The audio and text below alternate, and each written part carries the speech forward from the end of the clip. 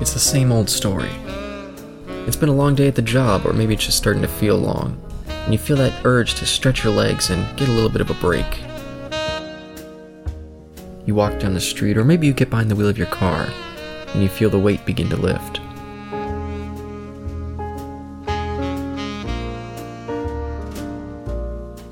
You walk through the doors, and the sound of the place starts to clear the air.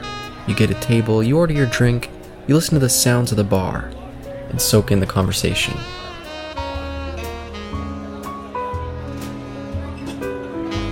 Welcome to the T&E Speakeasy with your hosts, Caleb and Eric.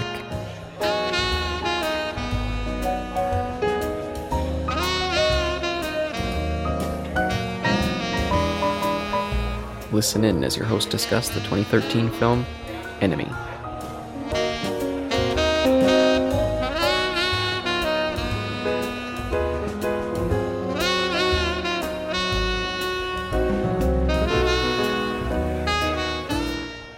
Enemy, here we go. Yeah, this one I guess we built up a little bit with our Prisoners episode. I can't remember, did you say that if you knew anything about this movie at all? If you'd heard about it really before? Not at all. Not at all. I had heard of it mentioned as one of his notable works, and that's about it. Yeah, this is one I definitely feel like super flew under the radar.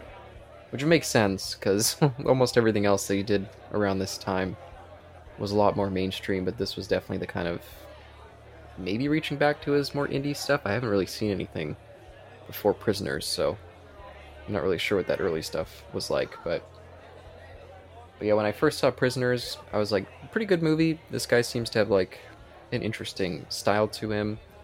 Definitely would check out more of his work. And then I saw Enemy and I was immediately like, okay, this guy is definitely one of the more interesting filmmakers working today. But I think when I first saw it, I maybe didn't understand it as well as I feel like I do now in the second viewing.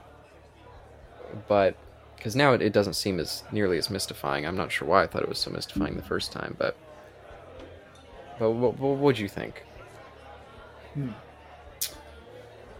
I thought you wouldn't think that, because did both these movies come out in the same year, this and Prisoners? Same year, yeah. You wouldn't necessarily think this is done by the same person.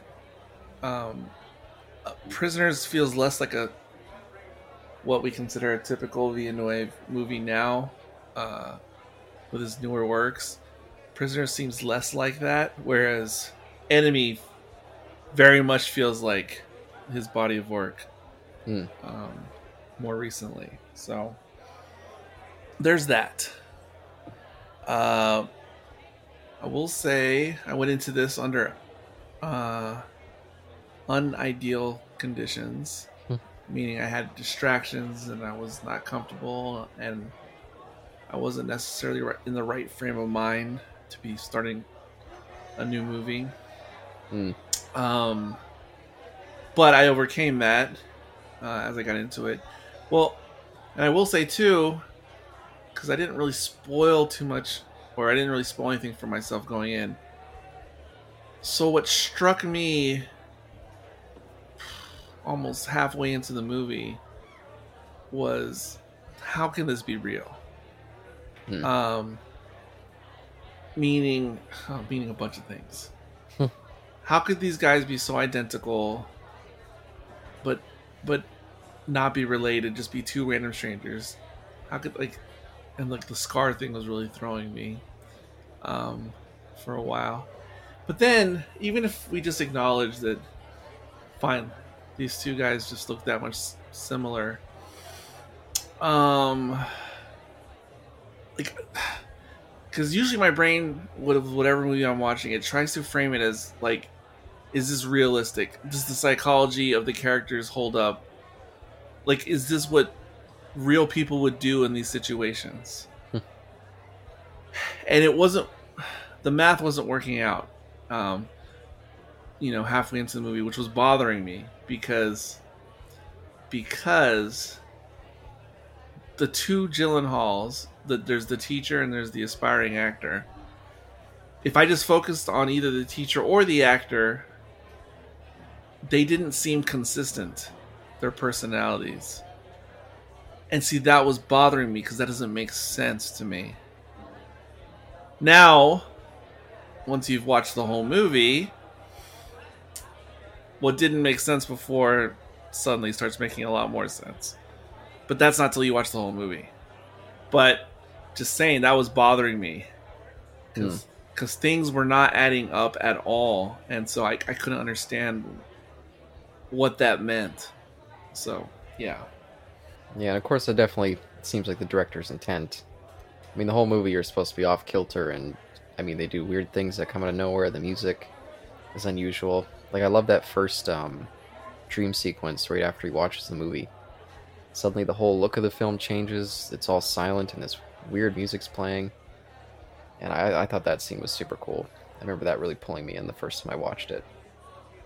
And just the kind of oppressive vibe and look of the movie. Like, it just looks off the whole film. Yeah, now, is this or is this not an A24 movie?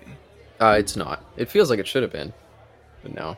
It does. It really does. It has the A24 vibes, as they say. The music, even though it's not exactly the same, it just reminded me of the music from Under the Skin. I don't know if you ever saw that one. Oh, yeah. And that has a very unique soundtrack.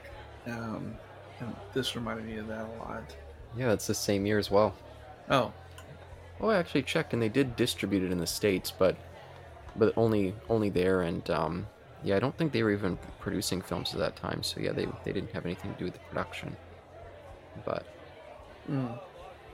yeah, definitely this feels like it could be absolutely within their catalog.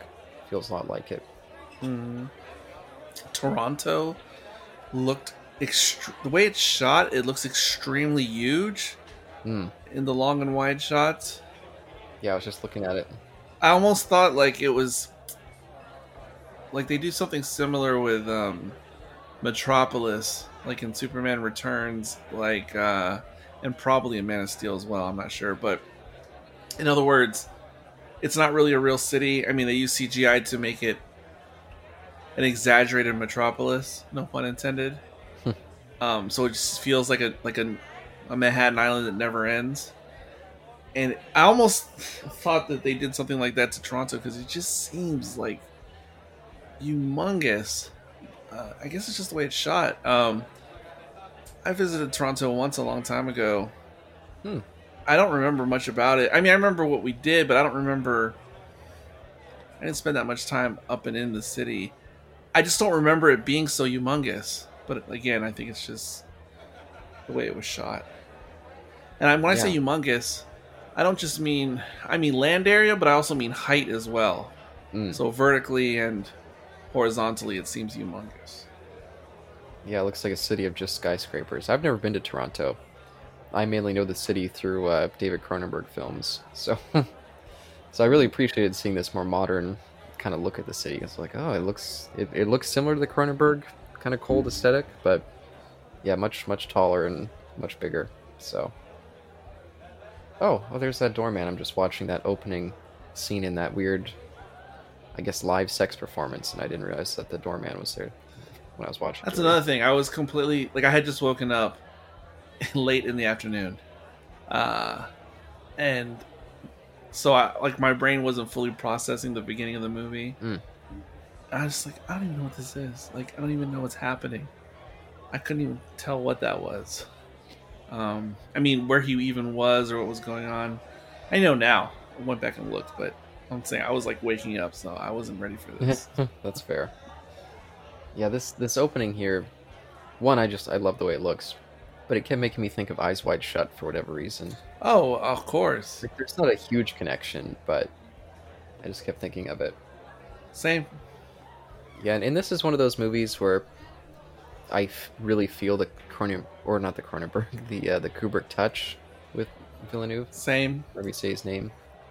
I don't think Stanley Kubrick ever went this much into abstract film, except for maybe 2001. But in that one, I don't feel as nearly as abstract necessarily. But you can definitely feel that same kind of deliberate, oppressive kind of tone running throughout it, which I feel like is. I was gonna say maybe in Shining as well. Yeah, I suppose so. I I'm not sure with that one, but it's been a while since I've seen it. It's been like maybe like 8 years or something like that. Not one I go back to ever. So I think there's some parallels between that one and this one, um, because it's very much a what is the word? Um, psychological thriller or something. no, I mean it is that, but that's not what I wanted to say. It was Hmm. I can't think of my words right now, but it's when you're analyzing a character, like digging deep into a particular character. There's a better way to say it. I can't find my words right now. Character study, or that doesn't seem right. Some type of analyzation or something. Introspection. I don't know. Something. But that's what's going on in The Shining very much. And some of that introspection is surreal, or not. What you're seeing on film is not necessarily reality in certain parts of The Yeah. Shining. And I think there's some of that in this. And this is also a deep character study as well. Or am I trying to think deconstruction of a character? Maybe that's what I'm trying to say. Something like that. Yeah, deconstruction with that. I suppose I could see that being what this is. Yeah. Hard to put it into words. I think very much so, if I'm using my words correctly. I Yeah. think very much so this movie is what it's about. Also, I watched this on Vudu, and I was wondering why the running time was longer than advertised on Vudu. Because after the movie's over, there's like a 20-minute conversation with Villeneuve and Gyllenhaal together, Oh, cool. where they pretty much explain, I mean, Oh, really? what he was going for in the movie. Oh, so he's not a Nolan type or a David Lynch. No, he didn't leave much to the imagination. Once you watch that piece, Oh, damn. it's kind of spelled out what's going on, Oh, that's fun. Oh, in case you missed it. well, I'm curious to fill in any holes because Well, I mean, I kind of had it figured out too, kinda, by the time I finished the movie. But if there was any doubt in my mind, he set me straight. yeah, I'll be curious to see if we have any holes that I need to jump to that to see about filling. But I was also going to mention. Have you ever heard of the film I'm Thinking of Ending Things? No, I have not. Yeah, it's directed by Charlie Kaufman. And it's another one like this where basically everything you're seeing like is fragments of reality, but none of it is actually happening in the sequence that you're watching. None of it's really a real story. It's just kind of like pieces of someone's life stapled together in a way. And so I really felt a connection with these two movies, and maybe that's one of the reasons I found it much easier to understand what this was going for, seeing it now. Well, that is really weird that you bring that up because, of course, we were just talking about Citizen Kane before we started talking about this movie. And obviously that movie is very well known for being told in segments and out of sequence and jumps around in time. So that's interesting. But also, and I kind of felt it as I was watching it, but then when I was just Googling real quick after I watched the movie, I just saw where someone mentioned that this was like Villeneuve's like Memento in a way, which I can 100% see. But I also see it a bit as being like a combination of his Memento and Following, Christopher Nolan's Following. And you were saying how this movie is Kubrickian, which I agree with. But this is another one that also feels very Nolan-esque as well to me. Very, very, because, yeah. I can definitely see it, but again, I don't think Nolan's ever made anything this abstract. Again, the closest thing would probably be Memento or Following. Yeah. Because those are both movies that are also told out of sequence. And you get segments out of order. And Yeah, the difference is with this movie again is like the whole plot of it is something that's not really real in a way. Whereas both those movies, you know, there is still something that you could track and have a through line all the way through. This one is much more. Oh, go ahead. that's true. That's true. However, I think the events in this movie are happening. But we're seeing them through. We're seeing interpretations of true events. We're not seeing the actual true events. Yeah, I was wondering how much of it was, if anything, was really actually happening, or if this is just someone, in a way, processing, or if we're just seeing the process in their mind, or something in that way. Like someone having like a mental breakdown, and this is not necessarily what they're experiencing, but just kind of it's difficult to put into words what I'm thinking in my head, but No. I think more or less all the events happened. We are just seeing them through a unreliable narrator's point of view. yeah, I think all the events except for the separation of the two individuals is the part where I more mean like the core plot of this teacher discovering that there's an identical version of himself somewhere. I think all that stuff, Right. is more like the inner processing. Okay, ideally, and this could be really confusing for someone listening to this who has no idea what the plot is. Yes, very much. But, okay, if you want to get down to it, I believe the intent is there's only one Jake Gyllenhaal that ever existed. Mm-hmm. But he is both of these people. Mm-hmm. Yes, that is true. And I think the interactions that happen with either his girlfriend or his wife also are happening. Mm-hmm. Like I said, we're just getting it told from an unreliable narrator's point of view, but it's all based on true events that happened to the singular Jake Gyllenhaal character. Yeah, and it's difficult to say which one is most likely the one that the person thinks is their main person. I feel like the one he thinks is himself is the teacher.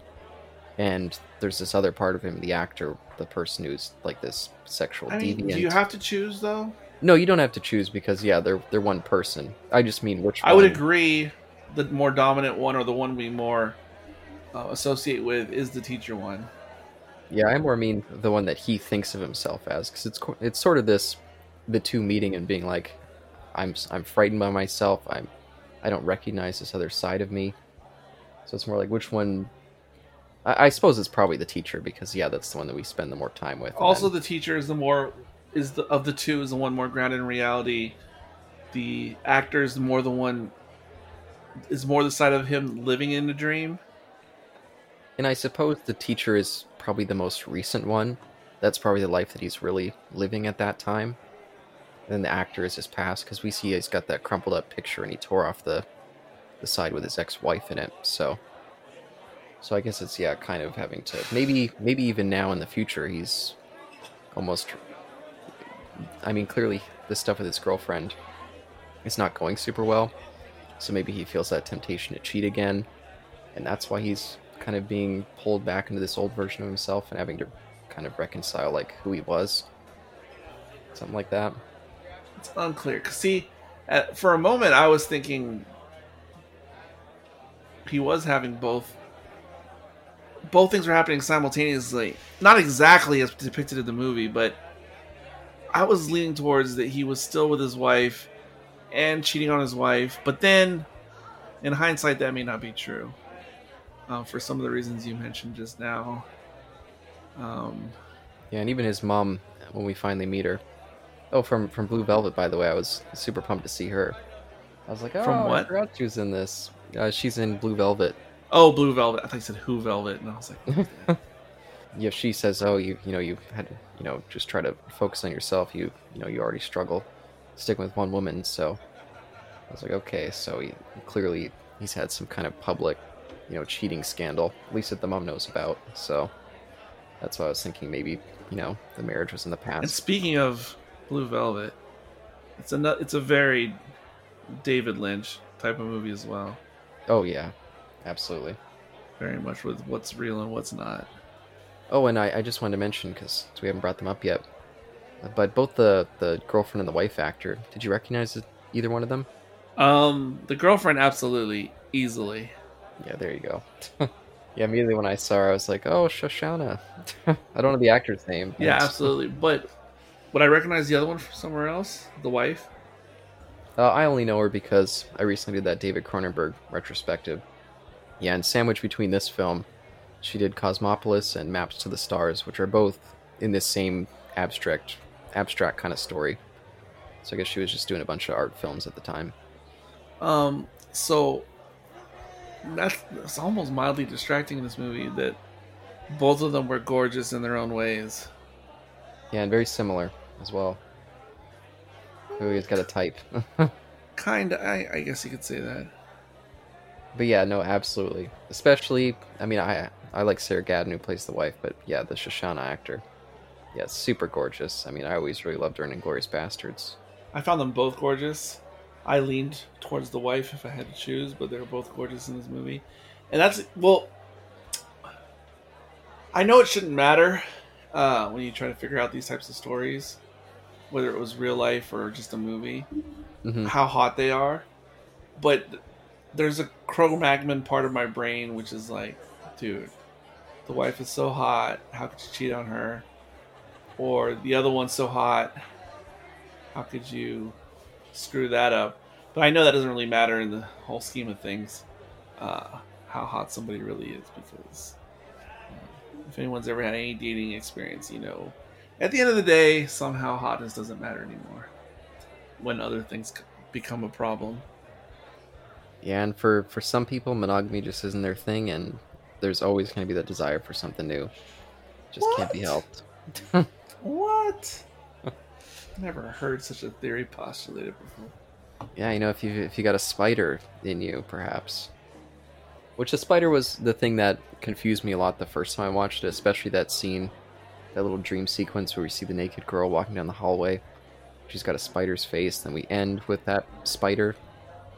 I was like, okay, I feel like I'm missing the symbolism here, but I think I got a grasp on it much more this time around, with just it being kind of the symbol of the dangerous lust that he has. The image of the spider walking amongst the cityscape. Ooh. Mm-hmm. But I've seen that. Why have I seen that before somewhere else? Or I don't know if I saw that and someone made like a clip video or something. I've absolutely seen that before, but I don't know where. If you've ever picked up the Blu-ray, that's the picture of it. It's Jake Gyllenhaal looking down with a cityscape and the spider walking across it above his head. Maybe I saw that. Maybe I saw that years ago and don't remember. Yeah, it's a pretty cool cover, and it also has a nice surrealist aspect to it. So a little bit of a warning, I guess. But no, I love that scene of it just stalking across the city. I think that's great. Really super cool.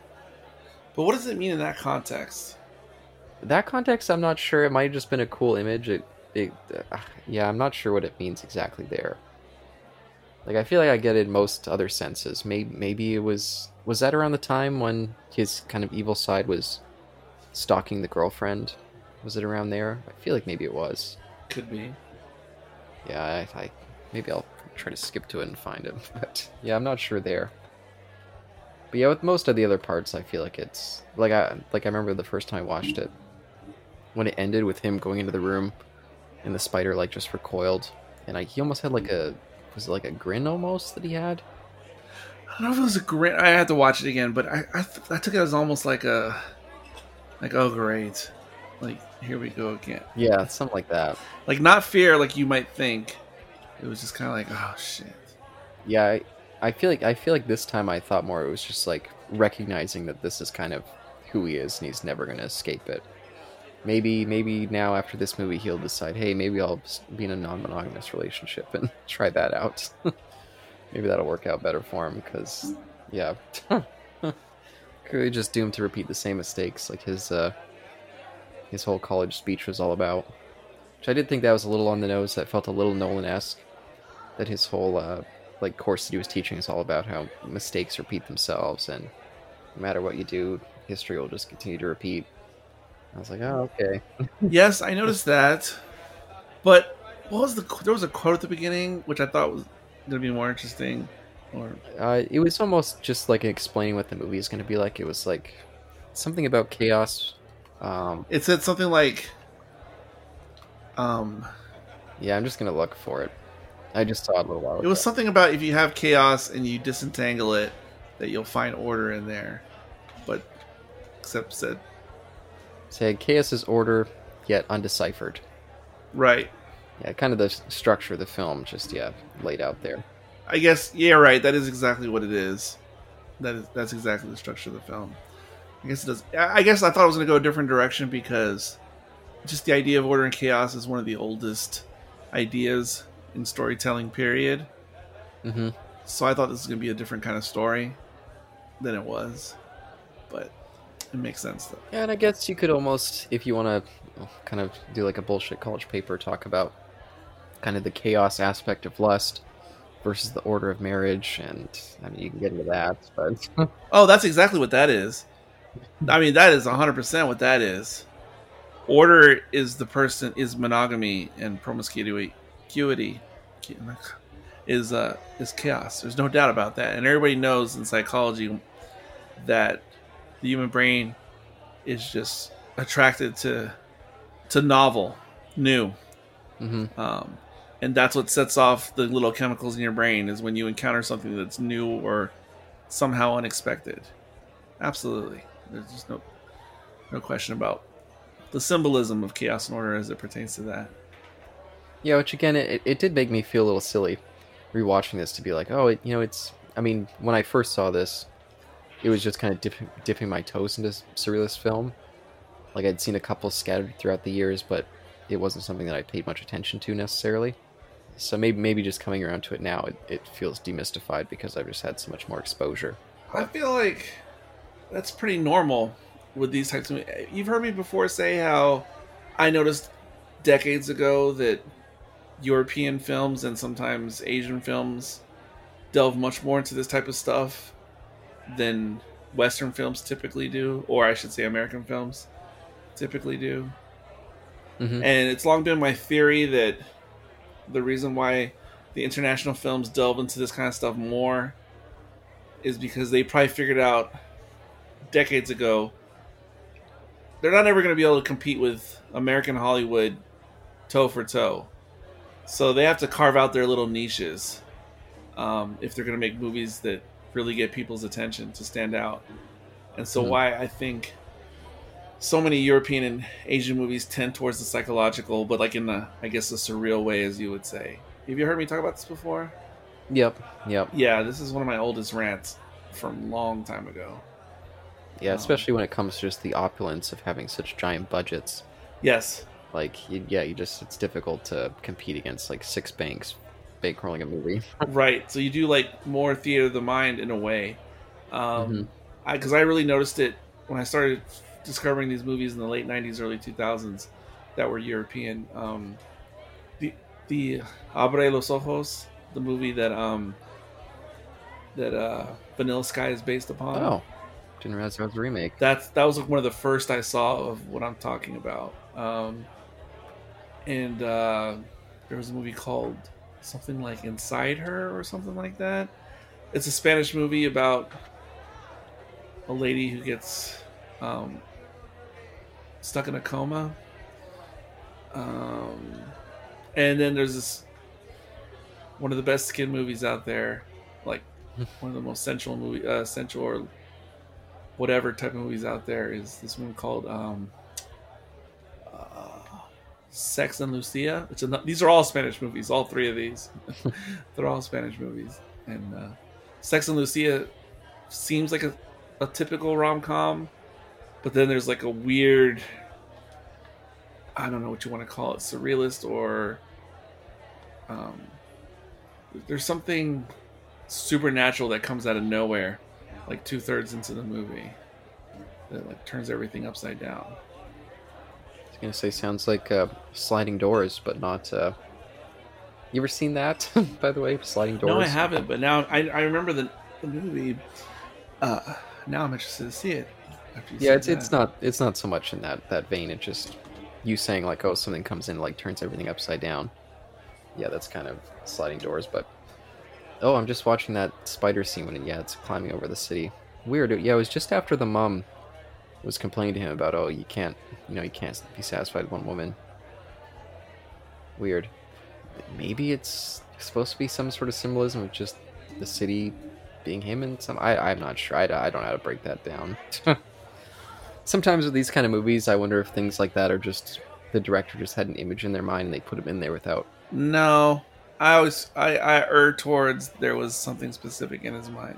Yeah, maybe that's I just, could be wrong, but I leaned that way. maybe that's just me listening to Jodorowsky explaining his films, and David Lynch too. David Lynch says the same thing. He'll just be like, "Oh, why was that there? Well, I was on the set and I just started thinking about it, and so I put it in the movie." And but David Lynch he's a known liar when it comes to that stuff, where he's just always trying to throw people off. I believe that too. I guess the fun of it. I don't know. But yeah, it's difficult to say for that. But wow, yeah, some of these top shots, just going over Toronto, really does look beautiful. It almost makes me want to visit the city. I mean, I've never had any interest to go myself personally, because I'd never really had much interest in visiting cities, but it looks super pretty. Except for maybe New York. I wouldn't mind visiting there one day, but that's about the only city that's ever really caught my interest. Well, New York is New York. Oh, but I'm surprised we've gone this long without really mentioning Jake Gyllenhaal's performance. How do you feel like he brought with those two characters there? I mean, he did good, but we saw Prisoners not too long ago, Mm-hmm. and I was very impressed and enthralled by his performance in that movie. In this, it just seemed like, oh yeah, it's Gyllenhaal doing Gyllenhaal, like not bad in any way, Mm-hmm. but and I'm not saying he was mailing it in either, but it just seemed like it was doing like his regular thing. I mean, for either character, like in other words, I know he's very capable of whatever he had to do in this movie, is what I'm saying. That's fair. Yeah, I think when I first saw this, I was kind of riding a high on him with, Prisoners and this, and then I also saw, what was it called? That one where he was the photographer. Nightcrawler. Yeah, I saw those three all pretty close together. So I was like, oh man, this guy, like, he's just excellent. Like, what's he going to do next? Mm-hmm. I don't feel like I've really seen him do too much else of interest since then. He did that Spider-Man sequel. He did that Life movie. I don't really feel like I've seen him do much else interesting. So. Perhaps I've heard. I haven't seen it. The one where he plays like an LA cop, and the movie looks like it's shot almost like handheld. Oh, I don't even know what that is. I want to say it came out like 3 or 4 years ago. Him and this other Hispanic actor plays his partner. Oh, Michael Pena, maybe? I think I remember the movie you're talking about. I have not seen it, but I hear people bring it up, though, as something good that he's done. Oh, recently. okay. Oh, and Okja. I forgot he was in Okja. The other, who was that direct? Bong Joon-ho film. Oh, and Nocturnal Animals. I'm just looking through his IMDb at the moment. You ever heard of Nocturnal Animals? Heard of it, but I couldn't tell you what it is or what it's about. Yeah, just because I mentioned earlier today that that me and my girlfriend went to go see House of Gucci yesterday. Yeah, Nocturnal Animals was actually directed by Tom Ford, the famous designer. So. Sicario. Oh, another Denis Villeneuve movie. Yeah. Exactly, I was going to say. Yeah, you've seen that one, right? I've actually only seen the first 15-20 minutes. Yeah, I think that's a good film. It's probably out of the Denis Villeneuve films that I've seen, probably my least favorite. But only because I just don't have as much interest in the story or the characters. But it's still a very well made film. It just doesn't tickle my fancy as much as these other films. So I think I heard, however many years ago, he was going to make Blade Runner 2049. And I was like, oh, this sounds interesting. And I didn't know who the guy was, Denis Villeneuve. So I think I went and rented Arrival. And I think I watched it. And I thought, wow, okay. Yeah, I can see this. This could be very interesting. And I thought Arrival didn't blow me away, but I thought, no, it was good, though. That was interesting. Now, it subverts expectations to a degree. I thought that was interesting. So then I went and got Sicario right after. And I started watching it. And I thought, oh, this is really good. Like, this is, like, really something I like. Like, this feels like it's in my wheelhouse. And I got 15, 20 minutes in, turn it off, and for some reason I can never continue the movie. Even though I was all in from what I saw. the beginning. I don't know what Yeah, my issue is with stuff like that. I mean, it's great. It's got a wonderful sense of pace. Emily Blunt and Benicio del Toro are both great in it. It's just, I just have less of an interest in those kind of plots. That's the only reason that I don't care for it as much as I love these other films. I still think it's great, though. I never saw that sequel. When I figured out that he wasn't attached to it, I was like, okay, I've got no interest. If I ever get to the first movie, I will definitely give that sequel a go. Oh, but I also quickly wanted to talk about the women of the movie a little bit. So you really only get the three characters with the mom who's barely there, then the girlfriend, and the wife. How do you think that those three came across?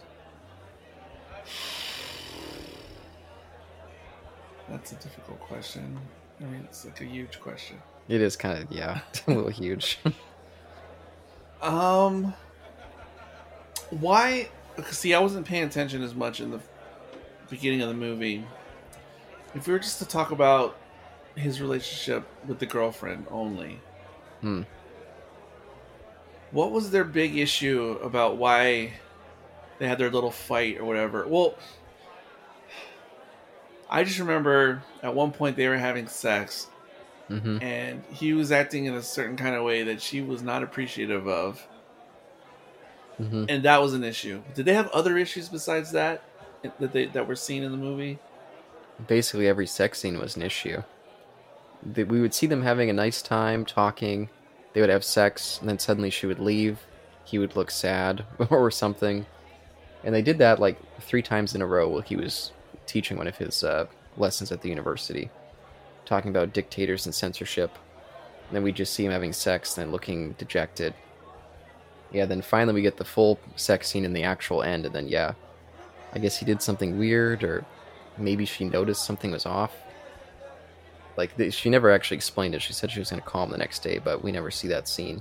See, it's confusing, because now if you go in with this idea that there's 2 different people, and if you pretend like it actually is 2 different people, meaning like, let's pretend this movie was modeled after The Prestige, and there actually was like twin brothers or something, then it would make sense. All that stuff going on with her, like, why do I like you on some days and I don't like you on other days? Like, oh, that would all make sense with the girlfriend.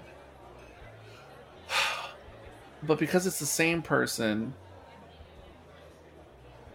but what is it exactly? Well, I don't really... because the sex gets weird? Or is that... I was just having a thought.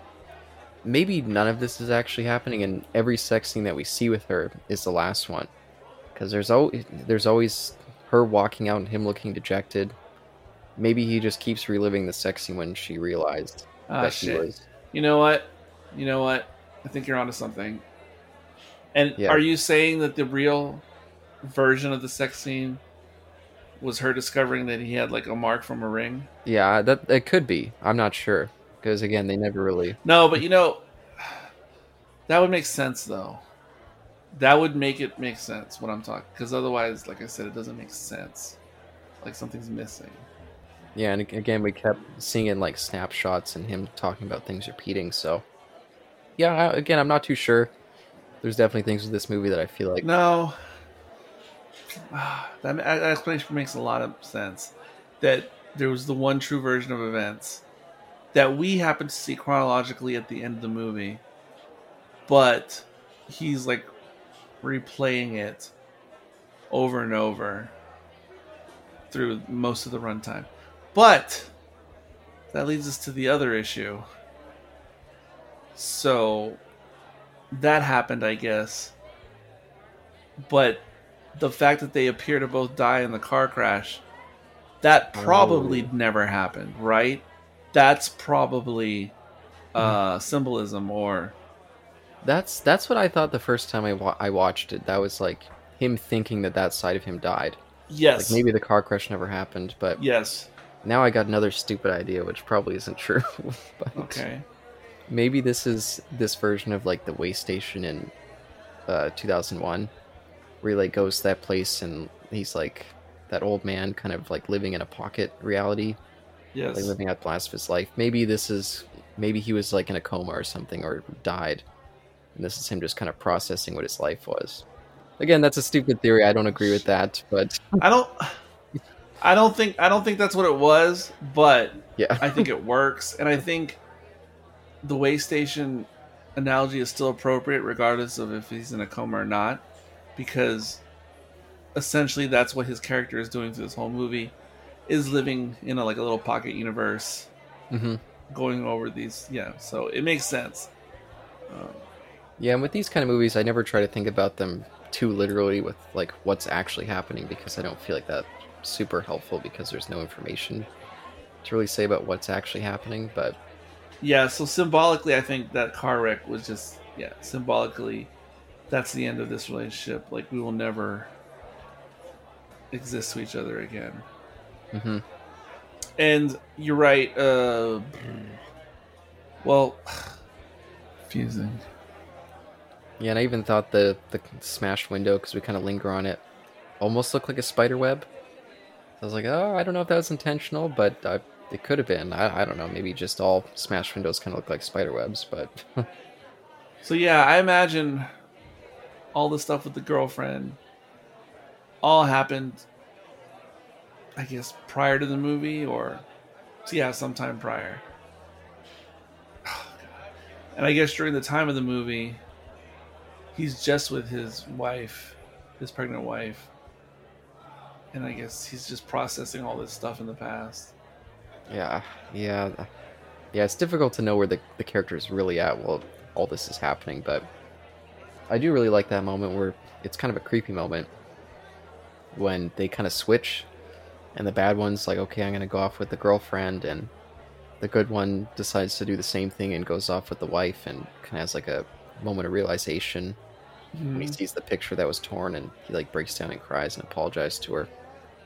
Yeah, then we see the creepy sex scene with the other one, and I thought that was a really great kind of climax for the movie. Yes. I thought the dramatic weight hit for both sides, so... Oh no, that scene just happens to be playing right now. That's funny. So, this is like a three-dimensional story told from a fourth-dimensional perspective, I guess. And that explanation I just gave explains how certain stuff in the movie makes sense and how other stuff doesn't make sense, is because of that. Which explanation? This is a three-dimensional story told through a fourth-dimensional prism, or seen or experienced through a fourth-dimensional prism. Yeah, well, what do you mean by that exactly, with the fourth-dimensional part? The fourth dimension is time. Oh, okay. And, like in Interstellar, like, when McConaughey goes into the Tesseract, and the Tesseract is supposed to be like a way for a three-dimensional being to comprehend the fourth dimension. So it's not a true representation, because the unnamed beings are trying to communicate with McConaughey, and the Tesseract is like a way to do that. So it's not a perfect conduit. But it's a way to visualize four dimensions if you're like a three-dimensional person. It's a way to see everything happening at once, where sequence doesn't really matter. Well, emotionally, mentally, that's what Jake Gyllenhaal's character, he's looking at all the events of his life through this like fourth dimensional prism where order doesn't matter, like chronological order doesn't matter. So you can just go in and out. It's like you're in the Tesseract and you can go in and out to different spots as you wish, and experience things out of sequence. It's like super impactful moments kind of blending in together and trying to reconcile how he could be these two people when maybe he doesn't feel like he is, but he's got this other side that he can't control. Yes, and I feel like if I had more time, I'd be able to think of... There's like some other good examples of movies, I just can't think specifically which ones they are, where you get to the end and there's like this big reveal, like an M. Night Shyamalan reveal, and then it all makes sense, like, oh, That's how this worked. I was actually thinking of Arrival. How it's Oh, actually got yes. a similar technique in this movie. You're right. You're actually right. That is one example right there. Yeah, it's the same kind of thing where everything's in a big jumble. But again, it's not like Memento, where it's done stylistically for that reason. It's more because of a purpose in the plot. But yeah, these actually feel quite similar. No, but you're right. It is like Arrival. But see, when I saw Arrival though, that's what I was thinking. Oh, this is like Villeneuve doing like an Interstellar type thing. It's like that's the thing. Why do they have so many works that seem to parallel each other? Because again, even though it's not a direct parallel, there is a connection to Prestige. And what year was that? Was that like 2013 or something preposterous like that? Prestige was 2006. What? Mm-hmm. It was that long? Wait, hold on. God, it doesn't seem like it was that long ago. Yeah, 2006. That is Because crazy. yeah, I mean, think about Hugh Jackman in 2013 doing Prisoners.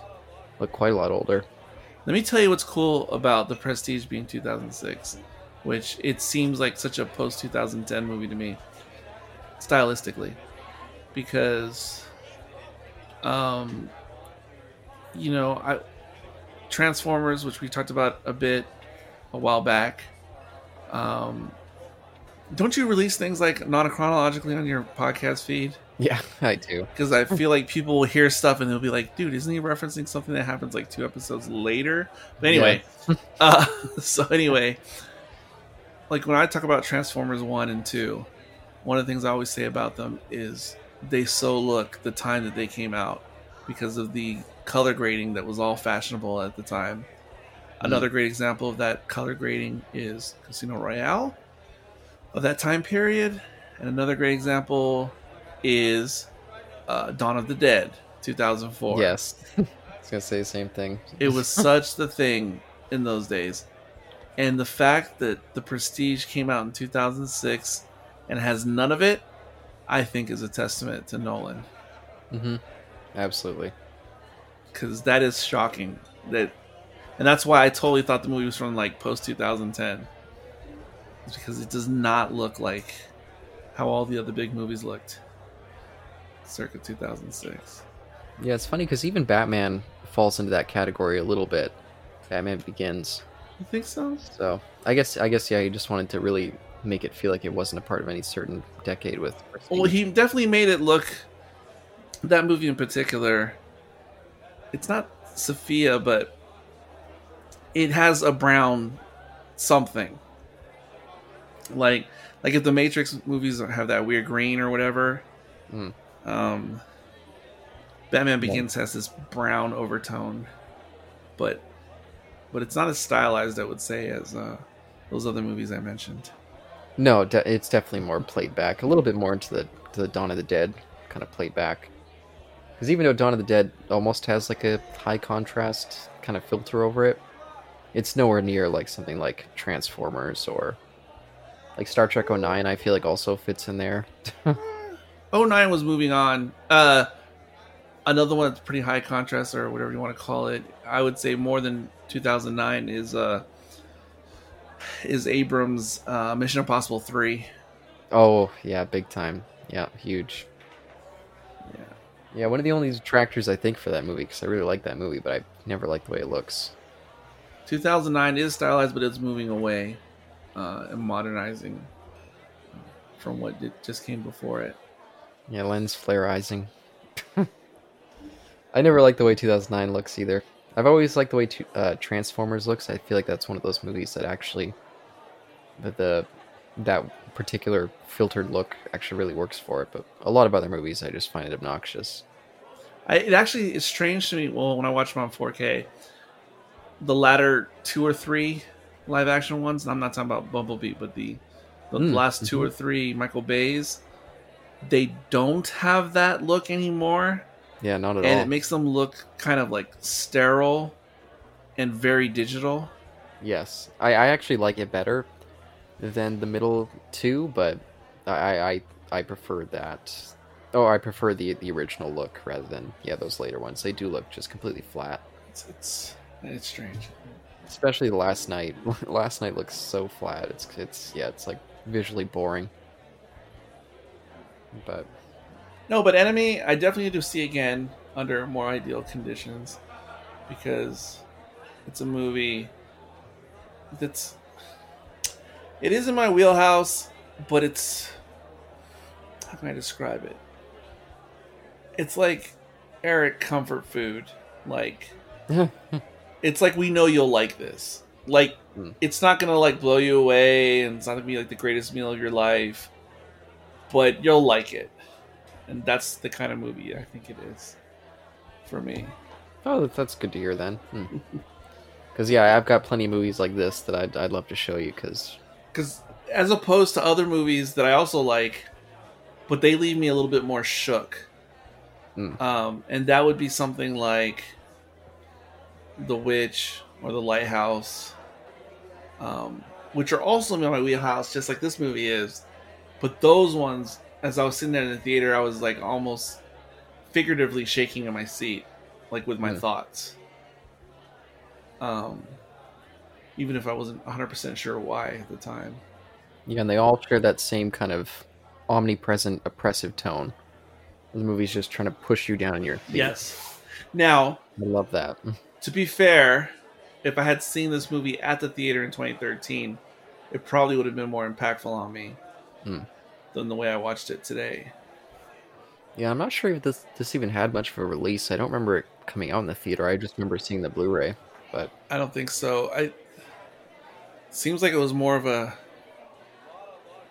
Canadian release. And because I think I saw it only made like 3.5 million box office, which and I don't know, I don't understand how international film works, but it seems to me that that's the way, because like this movie was heavily financed between Canada and Spain. So these are almost like publicly financed movies in a sense. Yep. Like the BBC or something. Yeah, a lot of Canadian films are done that way. So I don't think they necessarily worry too much about making their money back because yeah, it was just, funded with taxes. So they're more interested in making a statement and winning an award rather than making money per se. Yeah, I watch a lot of random Canadian independent films, and yeah, so many of them are just completely funded by the government.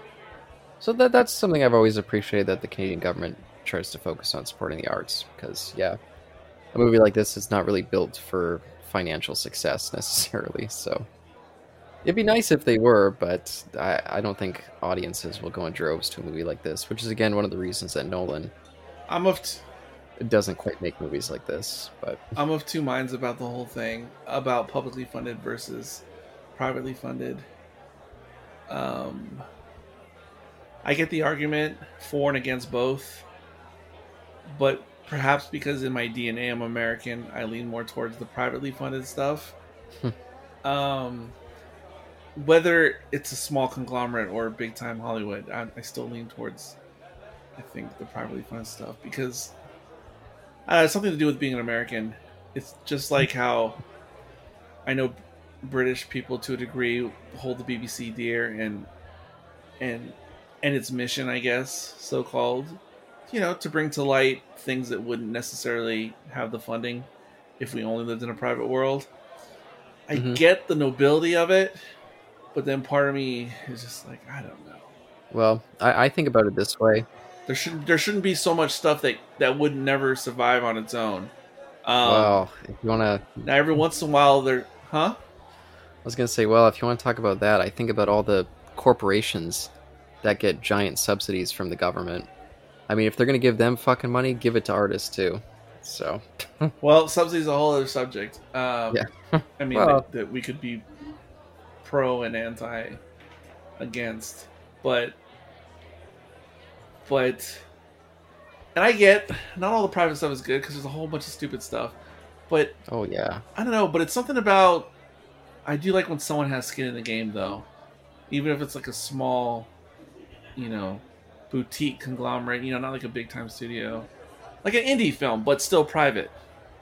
I don't know. No, I think it helps artists to not have to worry about, is the audience of my particular time going to accept this? or am I going to make something that's going to go out for people of different generations to experience?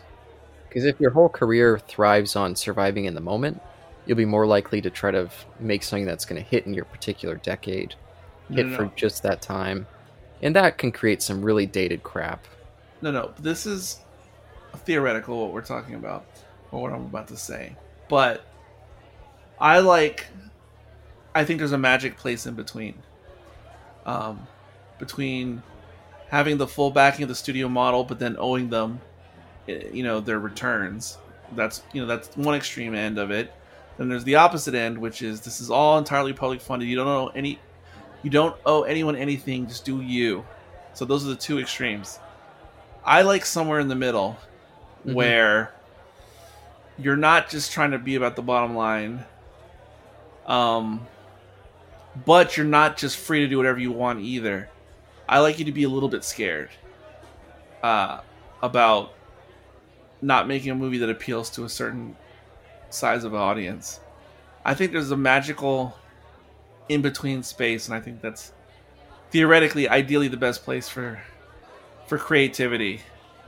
Because it's Goldilocks to me. You can't be too soft or too hard. It's kind of be like right in the middle, and I think that's where the magic happens, where you feel just amount of pressure, but not too much pressure. And zero pressure, I think, is a bad idea in general. Somewhere in between. And I always cite something like the original Star Wars as being something like that.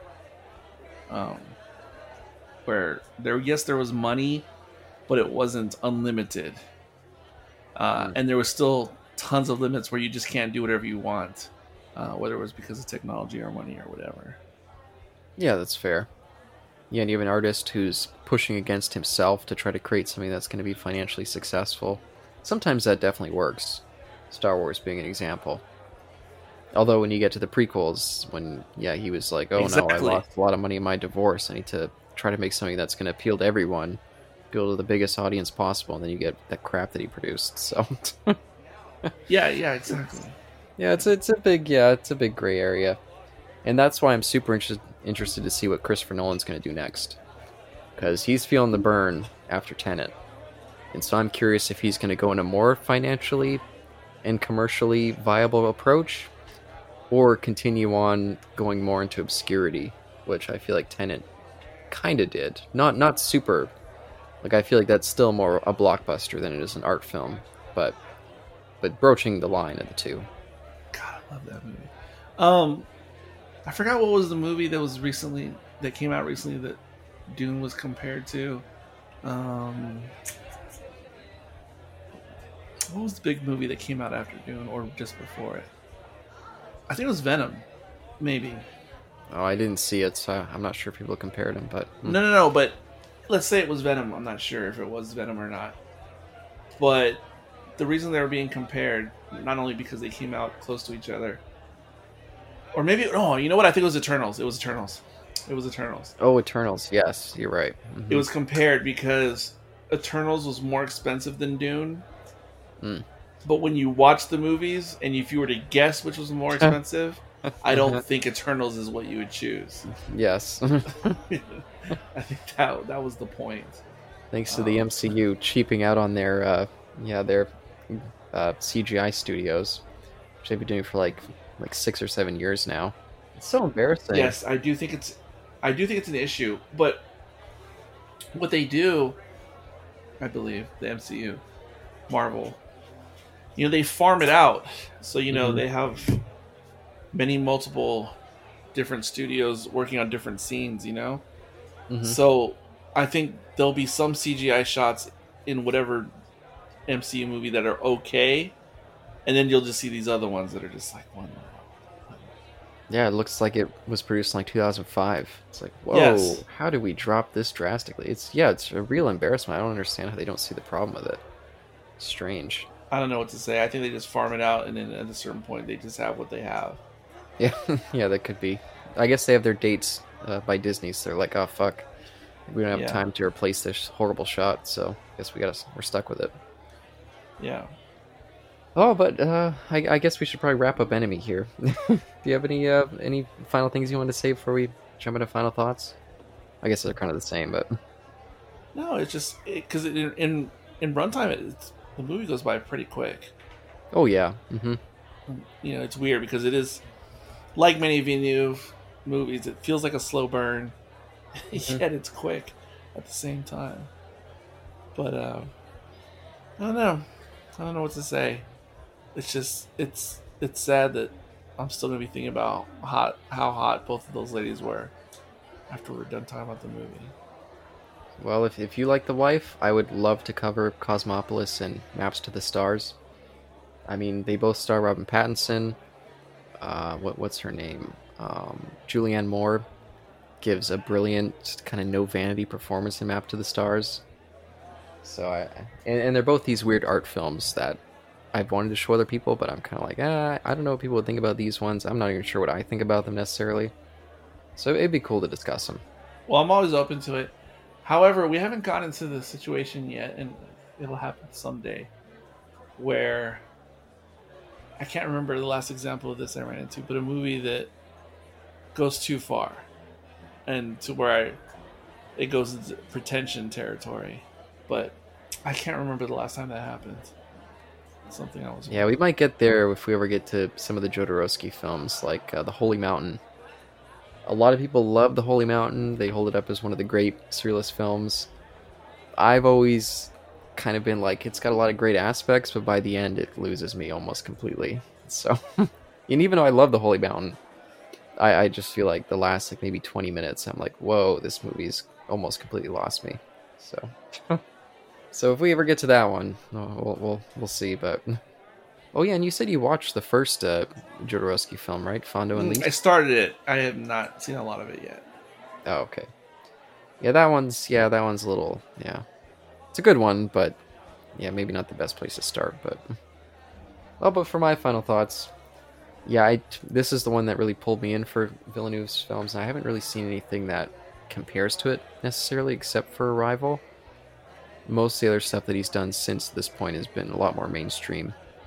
So I hope he goes back to this at some point. I feel like it's a good mode for him, similar to something like I mentioned, Charlie Kaufman or David Cronenberg in his later years. Yeah, I really appreciate that kind of film. I think it looks great.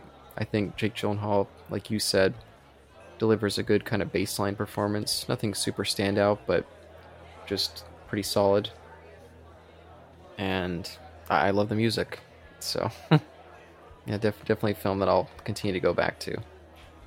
Yeah, and I know you don't rate things, but I think off the top of my head, I give this a 3.5 out of 5.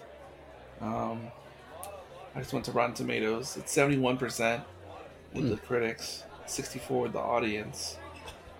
A little blurb says, thanks to a strong performance from Jake Gyllenhaal and smart direction from Denis Villeneuve, Enemy hits the mark as a tense, uncommonly adventurous thriller. I think it's a horrible description, but Yeah. whatever. That description sounds to me like you're taking the movie for face value. Yeah, that like gives the audience no expectation of what they're gonna get. I think you take it as there's literally these two guys who look really similar. That is funny. Someone would go in and think, yeah, it's just a regular thriller, no abstract quality at all. And I would imagine that most people who saw this movie walked away with that thought. Oh, how could they? I mean, How could they? especially with all the spider stuff. The spider stuff's got to signal to you, oh, this is not a regular story. No, I think they're going to be like the spider. That doesn't make any sense to me. I don't know what that means. Nope. No, I think majority of audiences who just walked into this on a Friday night date, I think they believe that there was these two separate men who happened to look identical, and the actor one ended up killing himself unintentionally with the girlfriend, and the school teacher is somehow having amazing sex with the dude's wife. Well, that's got to be a really unsatisfying movie for them. I can't imagine liking it. Honestly, I think that's why it's 64% with the audience.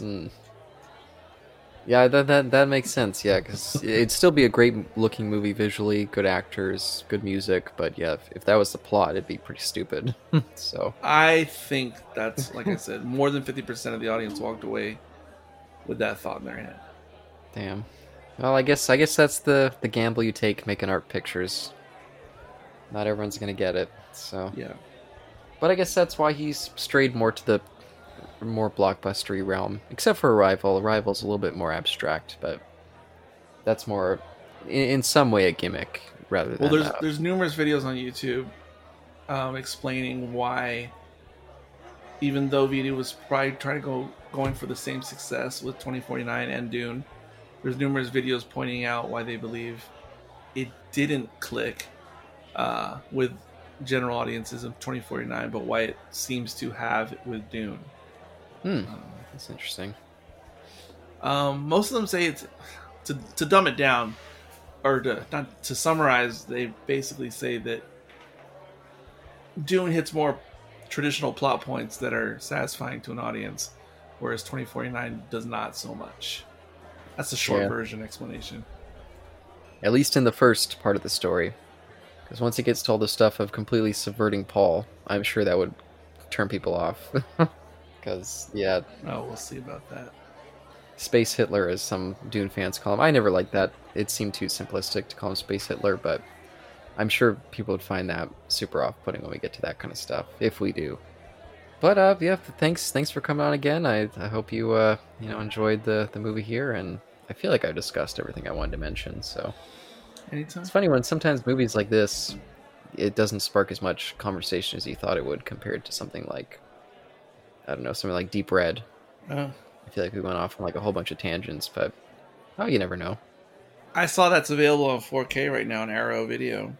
Oh wow, I wasn't aware. That's cool. Yep, it's out there. I was thinking about it, but I had all those other ones on my mind too. Those other purchases I mentioned.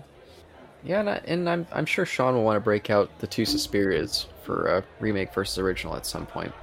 And I also plan to see those at some point.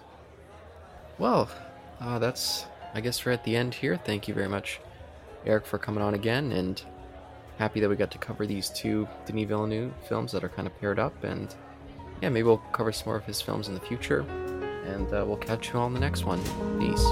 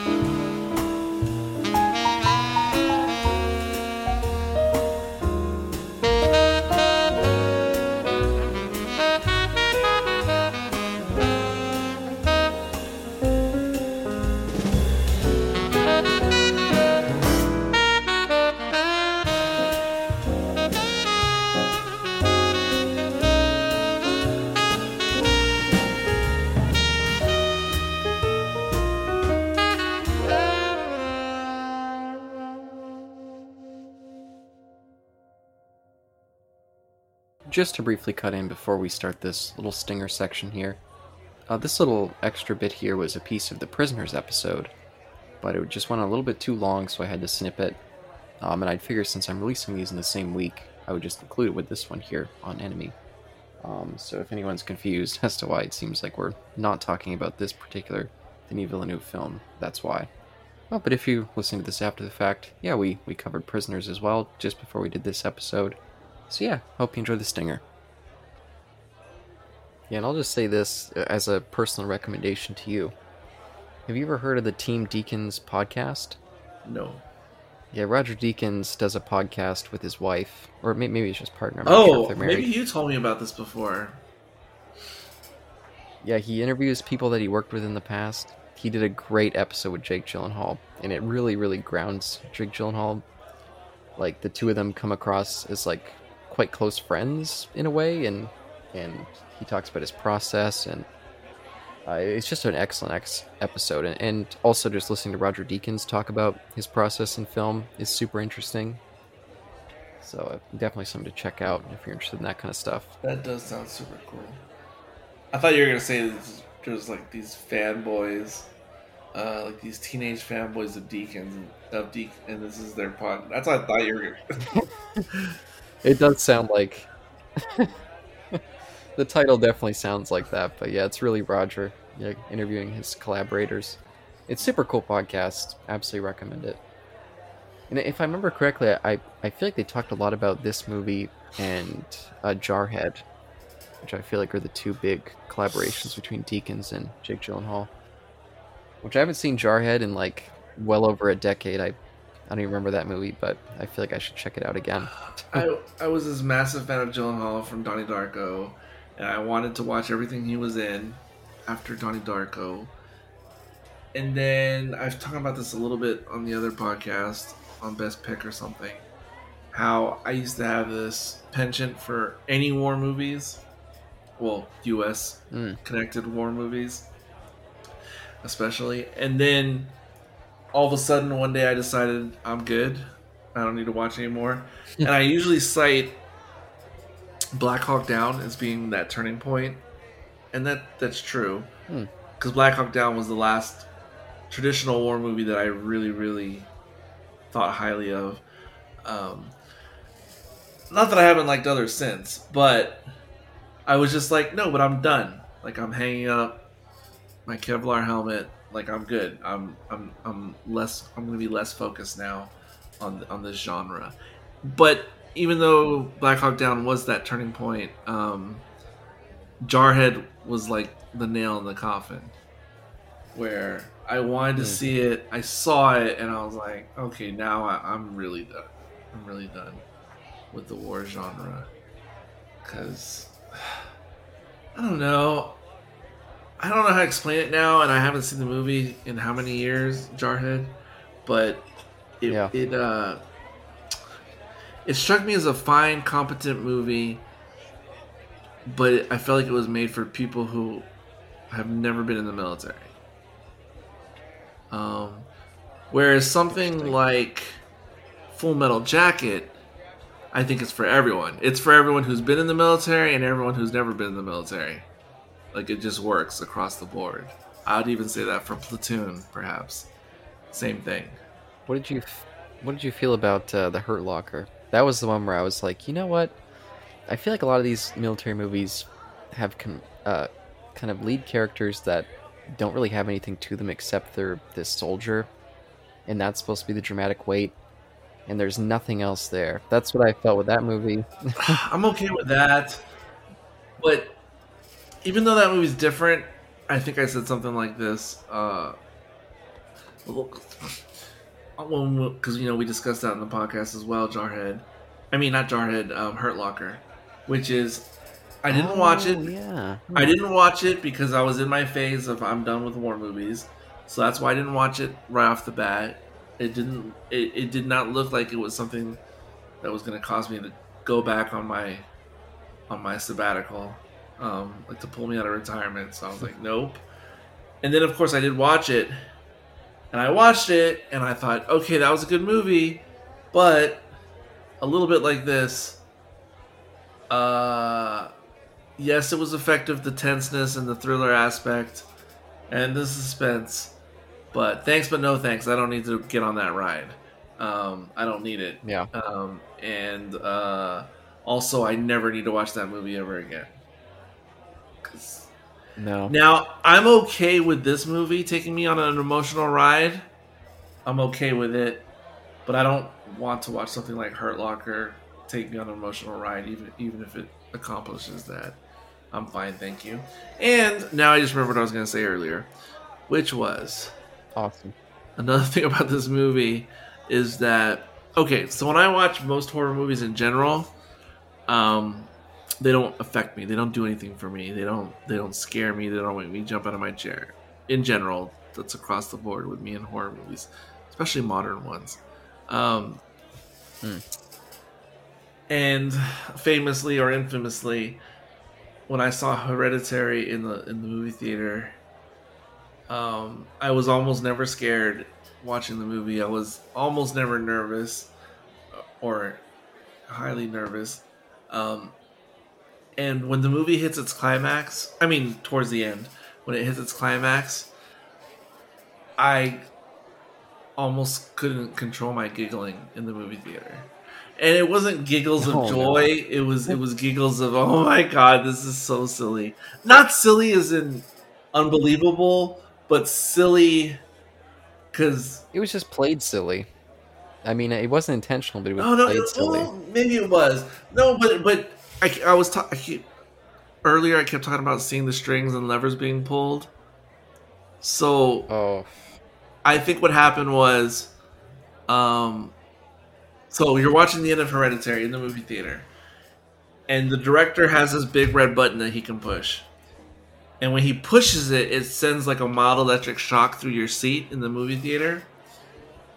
And so when the director started pushing that button at the end climax of that movie, everyone in the theater with me was like squirming and like, oh my god, oh shit, or like hiding their eyes or cringing, you know, oh. when the and the director was pushing that same button and it was sending that electric impulse into my seat and it just tickled me and I kept giggling.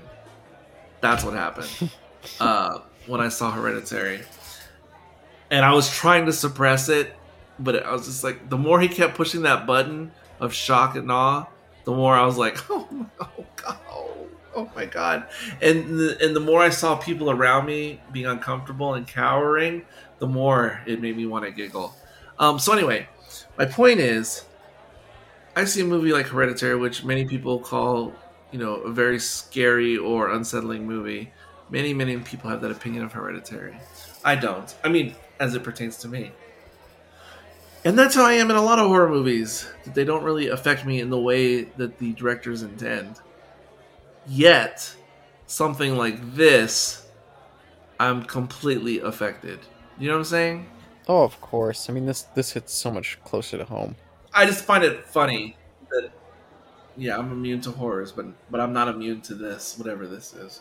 Yeah, I remember as a kid, from like six and older, my parents would be like, "Oh, you want to go play at the playground? That's about like maybe a 10-minute walk away from the house. Oh, go ahead." And I was just thinking how concerned these parents were, just them walking back home. Like, there was so many chances that I could have been kidnapped as a kid. I remember my own siblings that were 10 years plus younger. I would always be very concerned, and very much anywhere they would go, I would want to go with them, because I was like, hey, you gotta watch out. Like, I mean, it's a fucking scary world. I'm not scared of a witch cult trying to turn me into some sort of Satan spawn like Hereditary. I'm fucking scared of some psycho wanted to take my younger siblings. I don't know. When I was 6 or 7, I could be anywhere outside the house, without direct supervision as well. But that being said, I wouldn't leave like 100-yard or 100-meter radius from my home at age 6 or 7. I would stay in that range on my own without being told. And if something odd came about, like an odd stranger, an odd vehicle, I would have enough sense and or fear that I would kind of cower away from something like that. If that all of a sudden showed up, like in my neighborhood. And I definitely wouldn't randomly go into someone's home or into someone's car. I would, even at age 6 or 7, I'd still be like, whoa, I don't know about that. Like, So I don't know, though. I mean, it's hard to compare to the kids and the parents in this. And plus, I don't know, what was the age of the kids? The ones who got kidnapped? I can't remember. I would think around like 7 or 8, maybe 9 at the most, but I would think younger. They seem quite so again, young. 7 or 8. I was all over the place, but I would still avoid getting kidnapped. Like, you'd have to literally like run and tackle me and put some chloroform over my mouth. Like, you'd have to go through all those steps if you were going to try to kidnap me when I was 7 or 8. Well, that's fair. But still, this kind of threat is much more of a reality than, again, like a like a satanic cult, like in Hereditary. So it's Right. a little bit of a different kind of playing field. And again, one of the reasons that people don't make movies like this as much, unless they're making like some really low budget kind of exploitative stuff. I don't really go to see cop films very often. I've never had much interest in them. I don't find cops overly sympathetic or interesting characters most of the time. So usually when I see cop movies, I'm just like, I'll just avoid that. So, but some of them are good. The best cop thing I can think of that's worth viewing is the HBO series The Wire. Oh yeah, I've only seen the first season of that, but the first season was great. Well, I've only seen the first season too, so. And I was sold on that. It was extremely realistic to me. Extremely realistic. Yeah, that's my problem with so many cop movies is I feel like they're so Hollywood and fake a lot of the time. And I'm like, this doesn't feel like real cops. This feels like, oh, you're giving us the bad cop just so you can feel like justified by pretending that this is what real cops are like. Like something like Training Day always felt like that to me. I've never liked Training Day. I just feel like that movie felt super fake in Hollywood, but And then of course there's what is it called? Serpico? Serpico? No, not Serpico. yes, Serpico. Yeah. Wait, no, but I think I'm naming the wrong thing. Serpico's the movie from the 70s, right? I think it's 80s. With Pacino? Oh, 80s. That's not the one I meant to name. Oh, I okay. meant to name